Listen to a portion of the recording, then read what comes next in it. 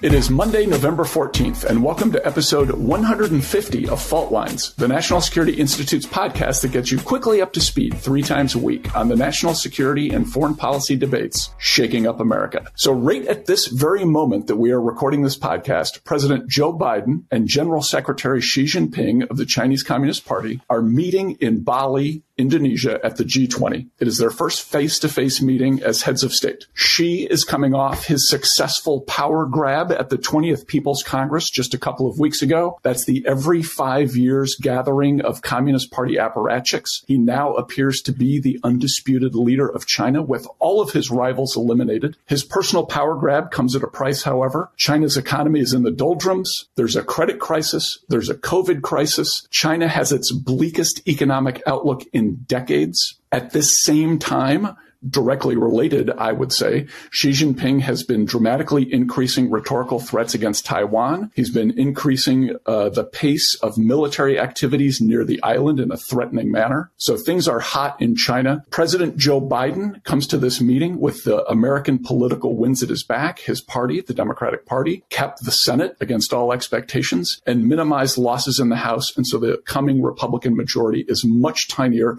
than anyone expected. This meeting, hugely important. The U.S. and China are the world's leading nations, both militarily and economically, 2 biggest economies in the world, intertwined in so many ways.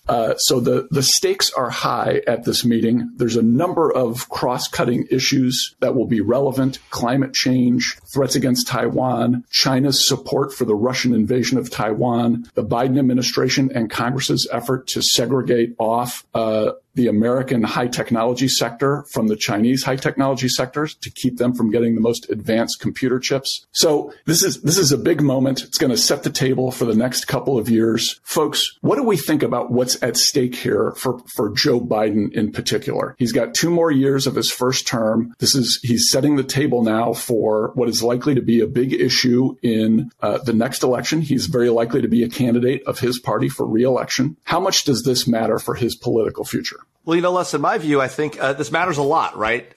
President Biden's, the thing that's going to drive his election is going to be domestic politics. So to the extent that foreign policy matters, this is the foreign policy relationship that matters, right? And so the president said early on that he's going to be tough with President Xi. He's going to try to understand his red lines, try to explain our red lines, and see if there are areas where we can collaborate. I do think there's this sort of, fiction going on in the Biden administration based on their national security strategy that we might be able to cooperate or collaborate with China on things like climate change. I mean, China's building, as we talked about on our COP27 conversation, half the world's coal-fired, power plants. The idea that we can collaborate them on climate change seems, ephemeral at best. But there are areas where we really need to push back and make clear to them that we're going to defend our allies and our friends, including when it comes to Taiwan. China just sent over 3 dozen aircraft across the center line just this weekend of the Taiwan Straits, once again threatening that nation. So there are real problems here, not to mention China's no limits partnership with Russia and its willingness to allow North Korea to launch ballistic missiles over Japan in our direction. None of these things are good. China needs to be told that the U.S. has red lines in this space, and then needs to understand that we will defend those red lines. I think they might question that given our precipitous withdrawal from Afghanistan and our, kind of namby-pamby approach to Ukraine and our defense of the Ukrainians. I want to push back on you, Jamil, a little bit on the Ukraine mamby-pambiness. Ukraine is winning on the battlefield. The Russians are pulling back across the board. The Biden strategy, to me, has actually been pretty successful.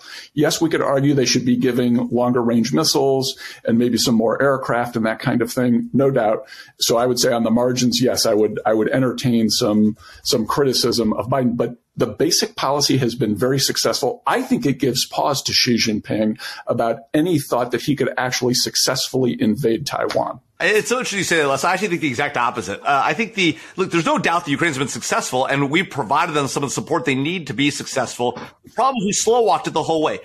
Thousands and thousands of Ukrainians have died because we didn't deter this conflict from happening by providing the very weapons we provided now early on in the conflict, at the beginning of the conflict. Had we provided those weapons, that training before it happened, the Russians might not have come across the border. And when they did, the Ukrainian response would have been much more successful. A lot less civilians would be dead. It's this idea somehow that, it's all worked out fine. Yeah, it has worked out pretty well for the Ukrainians, partially thanks to us.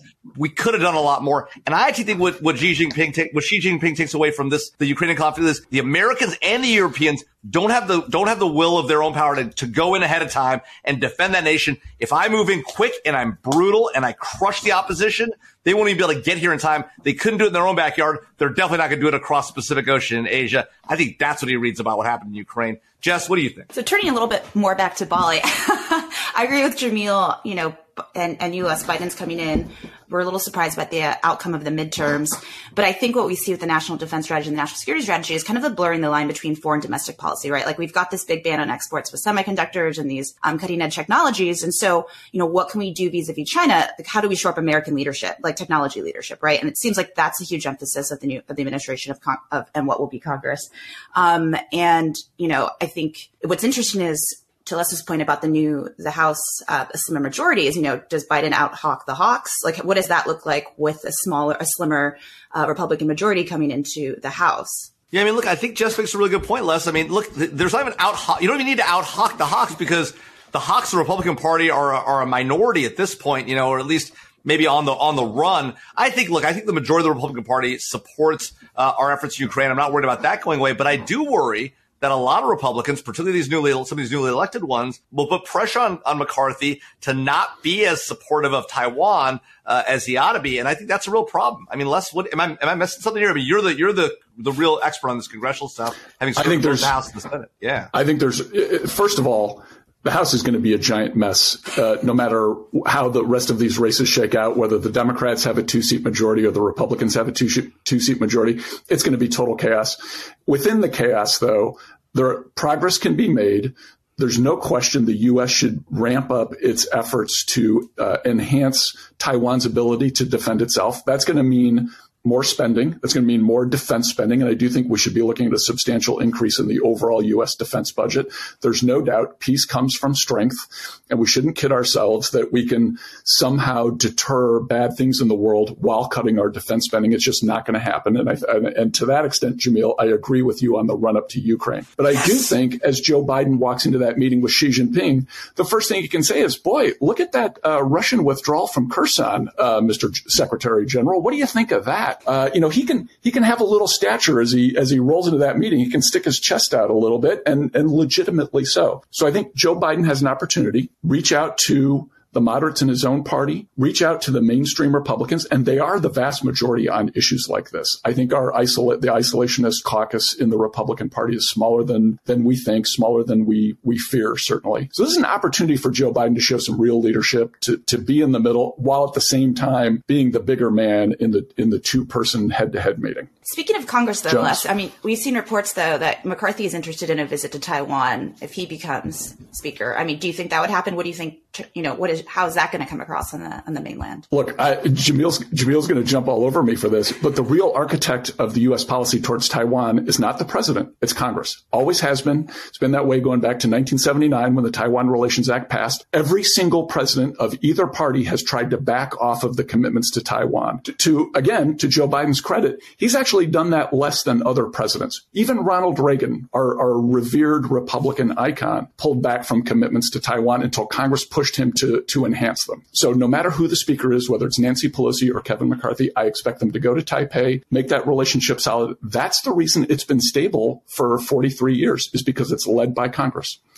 I actually agree with Les on this one. You're completely right. The Taiwan Relations Act and congressional support, contrary to the White House support for Taiwan, is what's moved the needle every time on Taiwan, like it did on Iran sanctions for a long time. So I think you're exactly right, Les. And I applaud Speaker McCarthy for being willing to go if, in fact, he does do it. I question whether he would because, look, he didn't go with Pelosi. He didn't even make a trip around that time. Mitch McConnell hasn't done it. I actually think, this is a place where I think Nancy Pelosi deserves a lot of credit for doing it and doing it against the Biden administration's wishes.